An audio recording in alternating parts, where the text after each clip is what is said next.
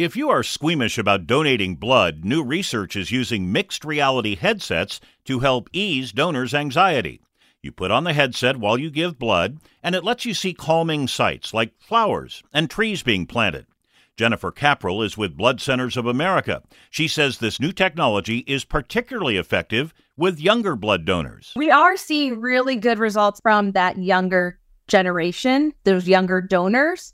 It is meant to appeal to them because they're really, those digital natives, and they're really into technology and utilizing all different types of tools, especially the new ones. So we've seen a very good response from that age in particular of wanting to try it or just looking at blood donation differently. The mixed reality headset technology is still relatively new in the blood donation business, but she says more and more donation sites are beginning to offer them to nervous donors. I'm Steve Scott, WCBS 880 News.